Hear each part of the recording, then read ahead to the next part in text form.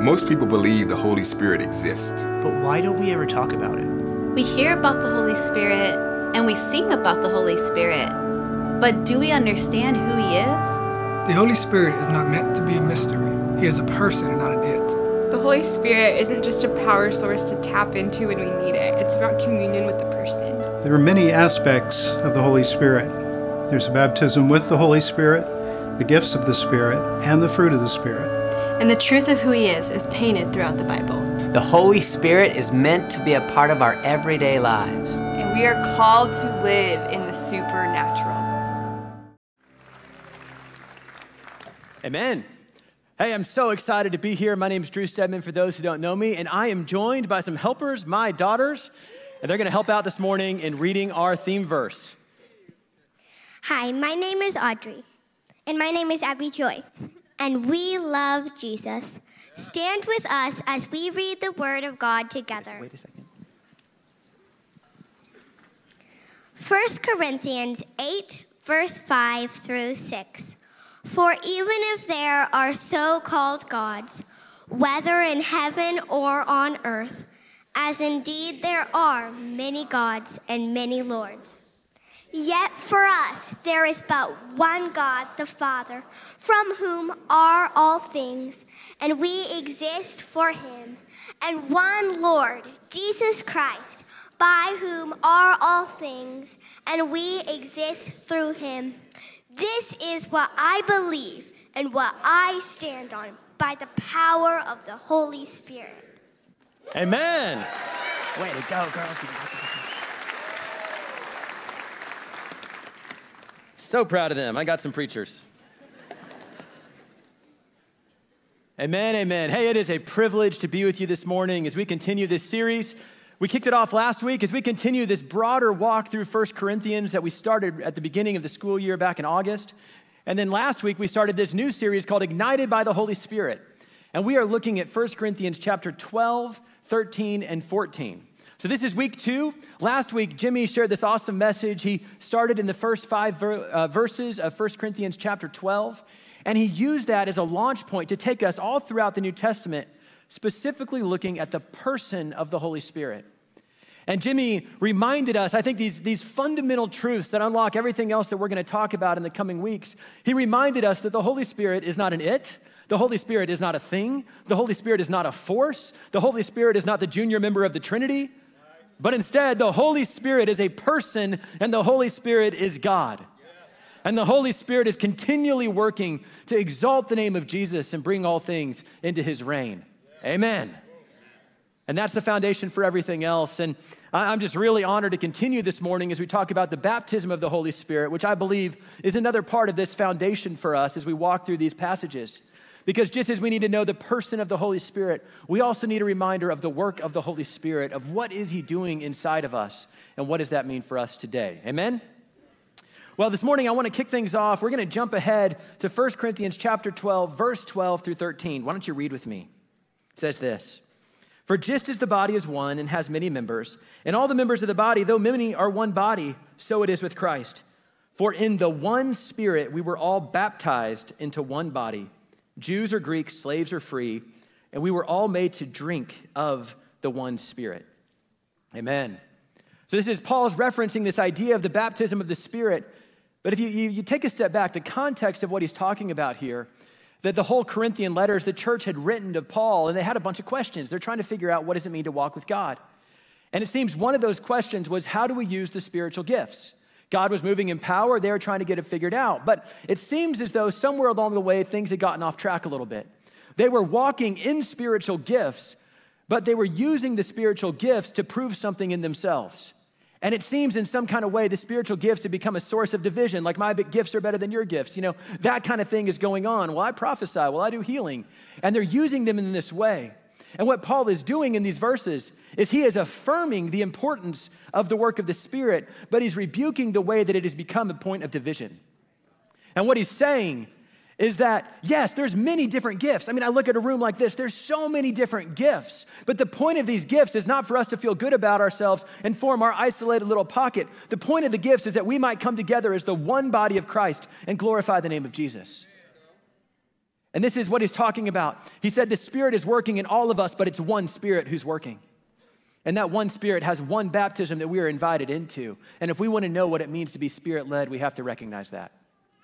I would love to keep going on that topic, but that's why we're doing this series. And so we've got multiple weeks ahead. We're going to walk through the different spiritual gifts. We're going to walk through what it means to be the body of Christ. So all the things I just referenced are going to get a lot of attention in the coming weeks.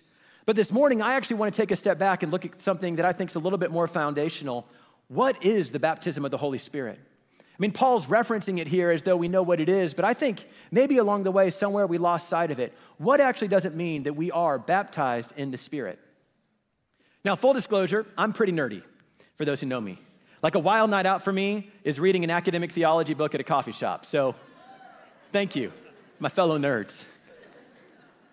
So I recognize when we talk about the baptism of the Spirit and the work of the Spirit, I mean, there's so much to it, so much more than I can put into a Sunday sermon. But I would love to invite you, especially if you're nerdy like I am, I'd love to invite you to study this with me because it's like my favorite thing to dive into. There's so much richness to it and uncovering the work of the Spirit and what it means for us. And part of how we want to help you with that is this resource we mentioned earlier. Let's put that QR code back up. This is a little something we've come up with that just is going to help you walk through it. This morning, as I believe your faith is stirred to learn more about the work of the Spirit, here's something you can take in your own time with God.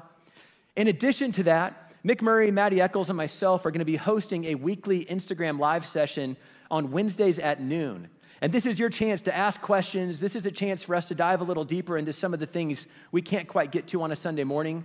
And if you want to go further, Mick and I host a podcast called Ideology, and we've done about 4 or 5 episodes talking about the work of the Holy Spirit. So there's a lot of resources we would love to get to you to help you grow in this and what it means for us. That sound good? Well, as we dive in, my goal this morning is go to the Word of God that we could ignite our faith and ultimately to ask the Holy Spirit to come fall upon us. Here's the thing about the Holy Spirit, is the Holy Spirit is truth. Do you realize that? It's the Holy Spirit who inspired the Scripture. It's the Holy Spirit who enlightens our heart to understand the Scripture. Sometimes I hear people talk about the need to balance spirit and truth, and I'm like, no, that's not how we need to say that. We don't need to balance the Holy Spirit. The Holy Spirit is truth. So let me try it a different way. If we want to know the Holy Spirit, we have to know how he's already revealed himself to us so that we can see him at work in our present. Amen? So this morning, we're going to dive into Scripture to see what it says about the Holy Spirit, to activate our faith for what he wants to do in our own lives. And I get this topic sometimes, there's some confusion. For many people, it's not something we've really thought about before, or maybe you've come across it and you left confused, or you left with some questions. I remember I had a buddy of mine. God was just rocking his world, and one morning he decided to bring his mother and grandmother to church. They grew up in a small town in West Texas, and it just so happened to be the Sunday where Jimmy was preaching on the gift of tongues. That could be you this morning. Welcome. We're going to have a great time. Now, my own story is a little different. I grew up in a charismatic church, spent my whole life in the charismatic world. In fact, I grew up in Kansas City, and I went to this elementary school that my church operated. And in my formative years, there was an outpouring of the Holy Spirit in my school. So I distinctly have this memory of showing up to class one day. The Spirit of God is moving. I don't know what the class was supposed to be, but it turned into a prayer meeting. And I had these friends of mine had fallen down under the power of the Holy Spirit or lying on the floor having open visions of heaven. That's awesome, right? Now, I get it. Like, you hear a story like that, and on the one hand, it's like, wow, that is amazing, and also that's kind of weird. And I agree with you. Like, I was living it. It is kind of weird, but God was moving. And there's just something about God breaking into our world in an unexpected way. It rocks us, and I think in a really awesome way. And what I'm not saying is that every crazy charismatic thing somebody did is always God. Like any question you have, if you're that type of person, I've probably had all the same questions. Is that just people being impressionable? Is that somebody's flesh? Is that really God? Is that just emotionalism? Like, I get the questions. I promise you. I really do. I understand it. And yet at the same time, I also believe that God is moving. And I don't want to let the questions keep me from what God is doing. I mean, that's literally the context of what Paul's writing about in 1 Corinthians 12. I mean, the 1 Corinthian church, the church in Corinth, it was a messy place. Like, read it. I mean, serious. Like, they had problems, right? And even as they're trying to sort out the spiritual gifts, they weren't doing it in the right way. Paul is not trying to shut down the gifts, but he's saying, let's embrace the gifts and let's learn how to do it in a way that exalts Jesus and builds up the body. It's going to be messy when the living God comes and touches human people. So let's learn how to take that encounter, to drive it to Scripture, to walk in maturity, that we might exalt the name of Jesus and build one another up. Because, church, we need the power of the Holy Spirit today just as much as we ever have. And even though at times it can be messy, it can make us feel uncomfortable, maybe it's because we feel out of control and we don't like that. And I can testify that I have experienced that. I can also testify that I have seen the power of God at work in the church. Part of my story, when I was in that grade school, actually years before that, my mom was pregnant with my sibling, and I was just a little kid. But the doctor came, as they looked at the scans, they said, there's no way this child is going to survive. And if by some miracle she's born alive, she's not going to ever be able to live a normal life. And, they were just trying to prepare my parents for this reality, like any good doctor would. My parents were desperate. They went to some friends. They asked them to pray. These friends had started a new church in town, and they described this prayer meeting where for 30 minutes, these people gathered around them and prophesied, told my parents things about themselves they could have never known. And at the end, they prayed over my daughter this prayer of faith, and my mom describes how instantly faith welled up in her heart, and she believed that God was going to do something powerful. They went back to the doctor. The doctor said, that's awesome, but just again, try to prepare them for the reality. But my parents believed in faith. Fast forward a few months later, they're there in the delivery room. The room is packed with specialists thinking if this child is born alive, they're gonna whisk her off to the ICU. And in that moment, my sister was born completely healthy and whole. And when my doctor looked at her, they took her, they ran the test. My doctor turned to my mom and said, you have your miracle. And we still have the medical records to this day. I can testify to the power of the Holy Spirit at work in the church. I remember being here in a church service just like this, and almost every Sunday we invite people at the end to come down to pray, and that's an important part of what we do as a church. And this one Sunday I was here on the prayer team, and I'm standing here at the front. This guy walks up to me who I didn't know, and this was on a day I didn't feel particularly anointed, like it wasn't something about me, but he was hungry. I put my hands on him. I didn't understand his background. I later found out that there were decades of addiction, and that's why he was here for prayer. God showed up and touched him. It wasn't because I did something special. It's just God wanted to move, and I happened to be there that day. And as I laid hands on him, I saw God was moving. I didn't hear the story until months later, he came to me and told me, his name is Wes. He said, Drew, on that day, I was instantly delivered from years of addiction and set free. And that testimony continues to this day. It's the power of God at work in the church. Does that mean every time that's gonna be your story? No, but it means sometimes it's gonna be our story. And I'm okay pressing in for this sometimes because we need the power of Jesus. Wes would be the first to tell you he got instantly delivered there. There were other areas of his life that were going to be a long-term process of healing and restoration. And that's always the case. I don't understand why sometimes people get instantly healed, why sometimes the Holy Spirit manifests himself in one way, why sometimes there's that instant deliverance and other times it's a long-term process. I don't get it. I just trust that God is good and that he's moving. And I'm going to believe in faith that God wants to move in this house. Amen? And I say all this because there can be this temptation for people like me who maybe spent, like in my case, I spent my whole life in the charismatic world. And at times you kind of get this stigma a little bit, right? Like you're the weird guy. I know what's out there. And we all want to fit in. That's normal, that's human. And I find myself over time wanting to just kind of back off a little bit of our need for the power and the work of the Holy Spirit. But I'll just say this, the last few years, I'm going the other direction because I'm convinced more than ever, it's the power of the Spirit in the church in this hour is what is needed in this world. I'm convinced of it. And I'm not worried about being weird anymore. Like, look outside, the whole world is weird. You're not gonna weird anybody out. That's the great news. I don't think we need to worry about fitting in. I think we need to worry about a church walking in the power of God. I'm not saying being weird for weird's sake, but I'm saying being faithful and trusting that God's gonna do what he said he was gonna do. All right, so let's go into scripture this morning. And I wanna use what Paul referenced, but we're actually gonna dive in predominantly in the book of Luke and the book of Acts. And I wanna start by just asking the question, what is the baptism of the Spirit? And as I talk to people, even as I study on a more academic side, it's amazing how complex this topic can be and honestly, how neglected this topic is. But if you actually read scripture, if we take it seriously, this is an incredibly important thing that we need to wrestle with that's in the Word of God. So just as for starters, what is the baptism of the Holy Spirit? Biblically, the baptism of the Holy Spirit describes the ministry of Jesus. Let that just sink in for a second. The baptism of the Spirit describes the ministry of Jesus. Now, before you say something bad about me, I'm not the one who said this. This is John the Baptist. So turn to Luke chapter 3, verse 16. I want you to read this. This is John's prophecy talking about Jesus who is coming. He says this, I baptize you with water, but one more powerful than I will come, the thongs of whose sandals I am not worthy to untie. And he will baptize you with the Holy Spirit and with fire. John the Baptist is the last and greatest of Israel's prophets. Israel's prophets, the prophetic tradition, was meant to call God's people to repentance and prepare the way for the Messiah. And think about John, like he literally got to do that, right? He literally called people to repentance and then pointed at Jesus and said, he is the one we've been waiting for thousands of years. What an incredible ministry. And yet John's own testimony is that my ministry is nothing compared to the ministry of Jesus who is to come. I'm not even worthy to untie his sandals. And though I baptize you with water, he's going to baptize you in his ministry with the Holy Spirit and with fire. All right, so we got to take it seriously, right? Yes. Now, here's the thing about Scripture. All of Scripture is true and God breathed. If this was all there was, we would have to take it seriously no matter what. But whenever you see something in the Bible that's repeated, that should be a sign for us to pay attention. All right, when something in Scripture gets repeated multiple places, that's a sign for us that this is a big deal. We need to underline it and pay attention.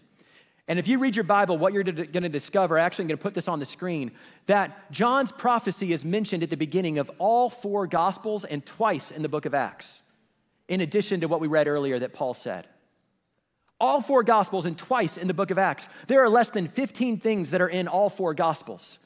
I mean, that's how big of a deal this is. The baptism of the Spirit and John's prophecy, as we're going to see in a minute, I think in a lot of ways sets the entire agenda for the book of Acts and why you and I are here in the church today. This is a huge deal biblically that we have to dive into. The baptism of the Holy Spirit. So let's look at this. Let's look at Luke and Acts, and that's where I could pick any of these as our jumping off point, but let's lock into Luke and Acts because I think this is where we see it the most clearly. What is the baptism of the Spirit? Now, Luke and Acts, they go together. They're written at the same time by the same person. It's kind of like having a book with volume 1 and volume 2. It's a little tricky because in our Bibles, the Gospel of John is wedged in between, and I don't have time to get into all the realities of why that happened, but just take my word for it. Luke and Acts, they go together. And when you read them together, a pattern that you're going to notice really quickly is that what Jesus did, he prepared the way for the church to do. What Jesus did, he's preparing the way for the church to do. So if you flip ahead to Acts chapter 1, verse 5, just as John prophesied about the ministry of Jesus, that he's going to baptize us in the Holy Spirit, I want you to read what happens at the beginning of Acts. This is Jesus talking. He says this, actually starting in verse 4. Do not leave Jerusalem, but wait for the gift my Father promised, which you have heard me speak about. For John baptized with water, but in a few days you will be baptized with the Holy Spirit. So get this. This is after Jesus died on the cross for our sins. This is after Jesus was buried. This was after Jesus rose from the dead in bodily form. This was after Jesus ascended to the right hand of the Father. What he's saying to the church is something is still missing, and that is the power of the Holy Spirit that is going to come on the church, and you need to wait until it comes to do what I've called you to do. And if you keep reading, you're going to notice there's a lot of parallels that happen after this. And ultimately, this prophecy points to the day of Pentecost in Acts chapter 2. I've preached about this a lot lately, so I'm not going to get into it this morning, but you can read it, Acts chapter 2, verse 1 through 4. But instead, what I want to look at is I want to look at the parallels in the life of Jesus and the life of the church. I got a little chart here that you can see. The Holy Spirit descended upon Jesus in tangible form from heaven in Luke chapter 3, verse 22. Then the Holy Spirit descends upon the disciples in tangible form from heaven in Acts chapter 2, verse 2. The Holy Spirit filled Jesus in Acts chapter 4, verse 1. The Holy Spirit filled the disciples in Acts chapter 2, verse 4. The Holy Spirit empowered Jesus for ministry in Luke 4:14. And the Holy Spirit empowered the disciples for ministry in Acts 2:14. And we could keep going and going, even down to some of the same miracles. What's the message here? The message here is that Jesus modeled for his church what he called his church to go do. Now, the church could not do this on our own. If it were not for the death, burial, and resurrection of Jesus, there is no way that we could walk and live by the power of the Holy Spirit. But because of what Jesus did on the cross and rising from the dead, he then turns around and baptizes us in the same Spirit that empowered his ministry so we might continue it on the earth. That's good news this morning. And so Pentecost is the beginning of this, but Pentecost is not the end of this. Pentecost is what set it in motion, but the baptism of the Spirit is meant to describe not just a one-time event, but to be a lifestyle that marks the church of God. So immediately after the Holy Spirit falls upon the disciples at Pentecost, this giant crowd, thousands of people gathers. Peter stands up with this supernatural filling of the Spirit. He preaches the gospel, and I love it. It describes at the end, they're just like cut to the heart, undone, broken, saying, what do we need to do to be saved? And I want to read Acts chapter 2, verse 38. This is Peter's response to them. Repent and be baptized, every one of you, in the name of Jesus Christ for the forgiveness of your sins. Now pause there. That's a great gospel message, right? Repent, be baptized, and Jesus is going to forgive your sins. But sometimes we stop there. And Peter didn't stop there. Read what he said next. And you will receive the gift of the Holy Spirit. The promise is for you and for your children. Right, so you have been saved, you've been forgiven. The baptismal waters, they're a symbol of you being made new, and there's power from on heaven that God wants to put upon you so that you can join into this legacy of Pentecost and to continue this work. One of the symbols at Pentecost is fire resting upon the heads of the disciples. Now just try to imagine that in your mind for a second. Little flames of fire over all of our heads. That would be awesome. I've never seen that one. But the image that immediately comes to my mind is a candle, right? And it's like the church are these candles, the light of the world sent out into the midst of darkness. And what's happening here, Jesus is the light of the world, but I love that Jesus, though he is the light of the world, he turns around and calls us the light of the world. I don't get it, but that's what he says. Jesus is the light of the world. He's the one empowered by the Spirit to bring the light of God into darkness. Then the light of the world descends upon the church, and we become the light of the world because we're filled with that same Spirit. And it's not just the 120, now it's the thousands. And we're sent out into the surrounding nations to testify of the goodness of God. This is the inheritance of the church. And if you keep reading in Acts, what you discover is this same pattern of increasing numbers of people repenting, believing in the name of the Lord Jesus, and being filled with the power of the Holy Spirit. And then they turn around and they themselves go out and testify and do the same. And on and on and on. And you see, one of my favorite is Acts chapter 8, verse 15 and 17. So the gospel starts at Jerusalem, it spreads throughout the Jewish church. Now we're moving into the area of Samaria, and it says this. It's describing these Samaritan believers that had initially responded to the gospel message. The church heard about it, and they decided to send Peter and John to them to follow up. And when Peter and John arrived, I'm reading now Acts chapter 8, verse 15, they prayed for them, these Samaritan believers, that they might receive the Holy Spirit. Why? Because the Holy Spirit had not yet come upon any of them. They had simply been baptized into the name of the Lord Jesus. Then Peter and John placed their hands on them and they received the Holy Spirit. Isn't that interesting? So even though they'd believed in Jesus, something was still missing, and that was the power of the Holy Spirit. So then the power of the Holy Spirit becomes upon them. They get sent out to testify and do the same thing, and the church continues to grow. Now, if you're really sharp and a Bible scholar, you'll remember in Acts chapter 1, verse 8, it says, my Spirit's going to come upon you. You'll be my witnesses at where? Jerusalem, Judea, Samaria, to the othermost parts of the earth. And in a lot of ways, that's the structure of the book of Acts, of how the gospel goes to Jerusalem, Judea, Samaria, and the uttermost parts of the earth. And each time we see the Holy Spirit pouring himself out on a new group of people to empower them to take the gospel even further. This ultimately finds its culmination, I believe, in Acts chapter 10, the story of Cornelius. Let me set the stage for this one. At this time, Jews were not allowed to go into the home of a non-Jewish person called a Gentile. They weren't allowed to have a meal with them. They were completely separate. And that sounds kind of rough to us. You're like, wow, that's intense. But that was actually the call of God. Why? Because they were called to be set apart. Israel was always this tiny little country surrounded by powerful empires. And there was this worry, this fear that over time we compromise and we become like the world, so therefore we have to be distinct. It actually makes a lot of sense. And so they had these rules about associating with non-Jewish people called Gentiles. And the early church, they're all Jewish Christians, and so they kept to those rules. They didn't even think about crossing them. But then out of the blue one day, God shows up, gives Peter this incredible vision, an audible voice, an angel, like all the cool stuff happens. And God makes it very clear, I want you to go to this man's house. The problem is this man was a Gentile. His name is Cornelius. And if that wasn't bad enough, Cornelius is not just a normal Gentile. He's a Roman. And he's a Roman soldier, and he's actually a leader in the Roman army. I mean, the very same people that killed Jesus The very same people that oppressed Israel, God is now calling Peter to go into his home, to violate all of those social taboos to preach the gospel. And Peter, he responds in faith and he does what the Lord says. But I love what happens. He's telling the story about Jesus. You can tell he's really uncomfortable being there. And I want you to read what happens at the end of his gospel message. We're going to read Acts chapter 10, verse 44. While Peter was still speaking these words, so like in the middle of his sermon, the Holy Spirit came on all who heard the message. The circumcised believers who had come with Peter were astonished that the gift of the Holy Spirit had been poured out even on the Gentiles, for they heard them speaking in tongues and praising God.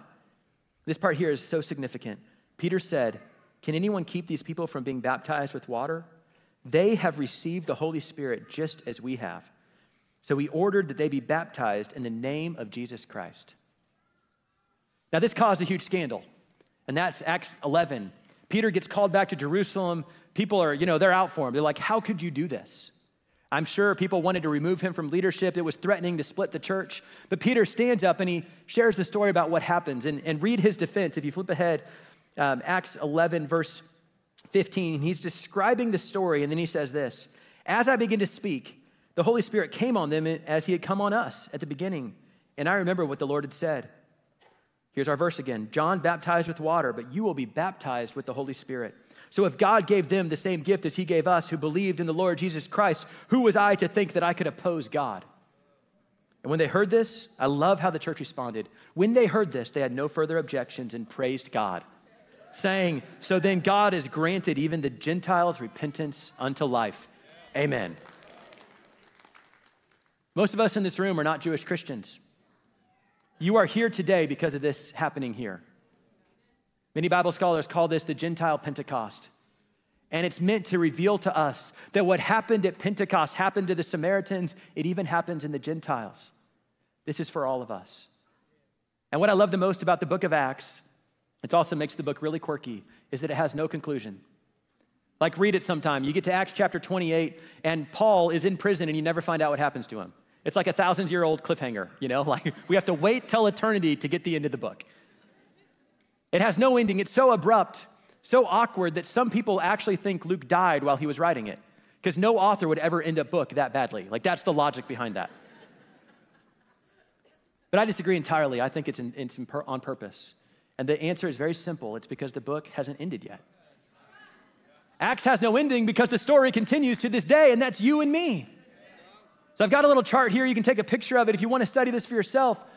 But the story of Pentecost continues in the life of the church today. And the pattern that we see here in Scripture, and I could highlight a bunch more verses if you want, the pattern we see here of the church being filled and refilled and expanding to new groups of people, and they get filled, and the gospel spreading further and further and further has not stopped. It continues to this very day. It is the inheritance of the church. It's why we're here this morning. And I'd add, it's also our calling. We're invited into this incredible story. But we too, just as much, think about it. If the earthly disciples of Jesus needed the power of the Holy Spirit to do their ministry, how much more do we? This is what we're meant for, church. Amen? Pentecost is the inheritance of the church. Now, there's a couple questions that pop up from time to time, and let me take a moment and answer them. I hear some people say, but isn't the baptism of the Spirit the same thing as water baptism? And my answer to that one is I think they're connected. I think they go together, but I don't think we can say they're the same. I think there's some level of distinction. The story of Cornelius I just read, remember it? He was baptized in the Spirit, and that's the whole reason why he was water baptized later. So even though they're linked, there is some distinction there, and we have to make sure we preserve that. Another question I get, the second question is, isn't it the same then as salvation? It's just another way of saying that we're saved. The story we read about the Samaritans, you remember that? They had believed in the name of the Lord Jesus Christ. They'd been water baptized, but they still had not yet received the power of the Holy Spirit. Something was missing. So once again, my answer is I do think they go together, but I also think there's some distinction that we need to recognize. There's a power that comes upon us by the Holy Spirit that I think originates in our salvation and our baptism, but is also a distinct thing that needs to happen to us.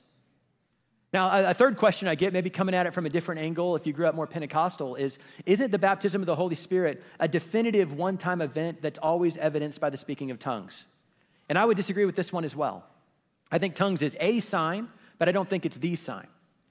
And I do think there is a first time when you get filled with the power of the Holy Spirit, and I totally get why people refer to that as this definitive one-time event, because once it happens to you, you're never the same. But it's not meant to be an only time. It's meant to be a cycle of being filled afresh, and every time you get filled, the Holy Spirit's doing something new. So the point of me saying all of this is I want us to be careful not to put the Holy Spirit in a box. The Holy Spirit is God. He's the leader of the church. He can do whatever he wants. And I think we see patterns. I think we might see patterns that are even normative in the life of the church that we can pay attention to. But we also have to recognize that the Holy Spirit acts and moves in ways that we don't always understand. And we just have to be okay not always being in control, is what that comes down to. So a simple way of saying this that we've said before is at your salvation, maybe answering some of these questions, you were sealed with the Holy Spirit. And you can read about that in Ephesians chapter 1. You were sealed in the Holy Spirit. God set you apart. You are saved. You are a son or daughter of God. You will never be more loved or forgiven by God once you profess your faith in Christ. So there is a sealing that takes place at salvation in the Spirit. But then there is a filling, an outpouring that takes place that's in addition to that, where power comes upon you that all of us need. We got a definition here. It's also in those resources. You're welcome to take a screenshot of it if you want to dive into that a bit further. But that's maybe a way of us looking at it. Okay, so we talked about how the baptism of the Spirit is the inheritance of the church, looking backwards at our past and where we've come from. But there's another way of looking at the baptism of the Spirit that I think is really fun, and it's actually looking at the future of where we're going. What is the baptism of the Spirit ultimately? I believe the baptism of the Spirit at the end of the day refers to the day when I'm going to stand before God and I'm completely and entirely joined in with him in perfect communion, in pure relation with Father, Son, and Holy Spirit, where there is no longer any barrier. I'm no longer seeing through a glass dimly, but I see him face to face, and I'm perfectly united with him forever. We can go further. Just as the Holy Spirit hovered over creation in Genesis 1, verse 2, I think the baptism of the Holy Spirit refers to the great day when all of creation will be the temple of the Holy Spirit, filling all things. The baptism of the Holy Spirit is the day that we look to when all is made right and completed in God. Remember how I said the baptism of the Spirit is the purpose of Jesus' ministry? This is what I'm talking about. Because through his death, burial, resurrection, and then sending the Spirit upon the church, he brought about that day that we look forward to. And even as we need to look to our inheritance in the past, we need to look to our future of what is to come. And it's so right. Every time we sing about it, like we did this morning, I had no idea James Mark was going to lead us in those songs. Every time we sing about it, it unlocks something in our soul because we're gazing into what is coming and who we're called to be. Baptism of the Spirit is the inheritance of the church in the past. It's what we look to in our future in God, but it's also our present. And what I love about God is that even as I look to my future in him, I get to experience it today. Isn't that amazing? I can say that I am saved and I await my salvation. I can say that I am a new creation in Christ, but I await my new body in Christ. I can say that I live within God's kingdom even as I turn around and pray, let your kingdom come. I can talk about being baptized in the Holy Spirit today, even as I know that day is coming when I experience the fullness of it. There is a reality of God we experience now, even as we recognize it's not yet the fullness of what it will be on that day. And we need to hold those two together. In fact, I found when I gaze upon the day that's coming, it gives me faith for what's occurring now, in the present. When I talk about the baptism of the Holy Spirit, what I'm describing is our inheritance in God stored up for us in heaven that we are walking in today. It's not the fullness of what heaven's gonna be, but it's no less real. The Bible talks about the Holy Spirit as a deposit. And that's what's happening now when we experience the baptism of the Spirit. It's a deposit of eternity in real life today. And we need it, church. We need it. It's why I think the Bible often refers to miracles as signs. You know what a sign does? Like, this is not a trick question. It points to something. And think about that for a second. When we see the miraculous sign of physical healing, it's pointing to our resurrected bodies in eternity. When we see the sign of speaking in tongues, it's pointing to the day when every tribe, tongue, language, and nation stands before the throne of God in perfect unity and exalts the name of Jesus. When we speak of the sign of deliverance, it stands for the day when God comes and drives out every force of darkness, injustice, and oppression, and we're set free forever. When we speak of prophecy, it stands for the sign when we see God face to face and know him and are fully known by him, and there's no more barrier between us and God. And they're not all these demonstrative gifts. There's this sign of joy when we get a foretaste of the joy that we're going to have in heaven. The sign of peace where we get this taste, this touch of the peace that we have in heaven when all things are restored and made right. The comfort of the Holy Spirit. I could keep going. These are signs that we experience in real life today that point us to the future of what is to come. We need it. This is why the baptism of the Spirit and the preaching of the gospel always go together. Because with my words, I'm declaring the kingdom that is to come. And then by the power of the Holy Spirit, we're demonstrating the signs of that kingdom here right now. This is what the church, this is what we need today. When I study scripture, the consistent thing I find when it refers to the baptism of the Holy Spirit is this: it's a real event. It's tangible. It changes something. It doesn't always look the same. You can't put it in a box. It doesn't mean you're going to have the same experience as somebody else did. It doesn't mean that you can show up and there's this formula you follow and this is exactly what's going to happen. That's not what I'm saying, but I'm still saying that it's real. I don't know what the Holy Spirit's going to do. He's the one in charge, not me.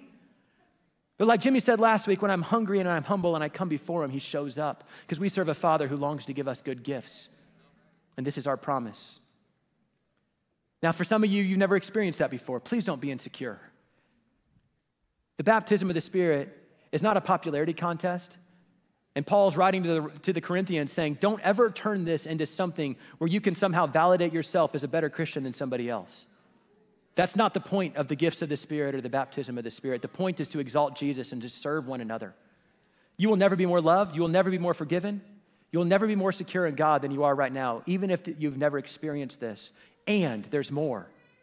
And the point of that more is actually for somebody else because they need that power that God's put on you. So here in a moment, we're going to invite you to pray for this and to receive this. I have no idea what's going to happen. I just know we serve a good God who longs to show up. But let me end with one last story. We need the baptism of the Spirit. I was reminded of this years ago. I was on a mission trip in South Asia with my buddy Mark, who's actually in the last service. And he was sharing with this guy about our same age from the nation of Iran. Now, Iran is one of the hardest places, most persecuted countries on earth for Christians. And so Mark and this guy, Omar, they have this conversation. It's like an hours-long conversation that's kind of frustrating, where they just basically agree to disagree at the end. But I love my buddy. He's really smart. He said this: hey, Omar, why don't you tonight ask God to reveal himself? I believe the Spirit of God is real. I believe he can speak to us. Let's see what happens. So Omar did, and guess what happened that night? He heard the audible voice of God call his name twice. He had no idea what that was. It totally freaked him out. All he knew to say is, the Father was calling me. It's funny how when God speaks to you audibly, it cuts right through your arguments. If that wasn't enough, he sets up a time with Mark to have a follow-up meeting. And in the meantime, he had this soccer injury. He had to go to the hospital. He's in a tremendous amount of pain. But he shows up. They're eating at KFC because that's what you do, apparently, in other parts of the world. I always eat at KFC when I'm overseas. And they're in line at KFC. And Omar is describing to Mark the pain that he's experienced. And Mark is filled with faith, and he said, hey, I want to pray for you. He put his hand right here on his chest, and he prayed for him, a very simple prayer. And Mark describes it. He felt like this pop inside of Omar's body on his hand. He prayed, and nothing else happened in that moment, and they went and sat down, they're eating. A few minutes later, they're like eating their greasy fried chicken, and out of the blue, Omar says, this is why I now believe. And he goes on and he describes how in that moment, the Holy Spirit healed him. The Holy Spirit, God, called his name, healed his body, and that was enough for him to now risk his life to follow Jesus. Don't tell me about a dark world that keeps us from the gospel, because we have the power of God in the church that reveals the kingdom of God to those who are in need. And I think about that. Do you know the fastest growing church in the world where it is today? Iran. Not because of Omar necessarily, but Iran. Guys, and I get it. We come to church and we're so easily intimidated. And whether that's events you see in culture, the world around us, whether it's what's going on in your own life, and I get it. Darkness can feel pretty dark sometimes. But railing against the darkness doesn't do too much. We have to instead turn on the light. And I'm not too worried about what goes on in the world. Instead, what I'm worried about is a church that's alive in the power of the Holy Spirit, that's bringing the light of God into that world. Amen? And we serve a powerful God, and we need the power of the Holy Spirit on the church. Let's stand. I'm gonna invite Jimmy up, and he's gonna lead us into a time of response. And as I said this morning, we're walking through Scripture, but ultimately our goal is to posture ourselves, and we're gonna invite the Holy Spirit to come and move amongst us.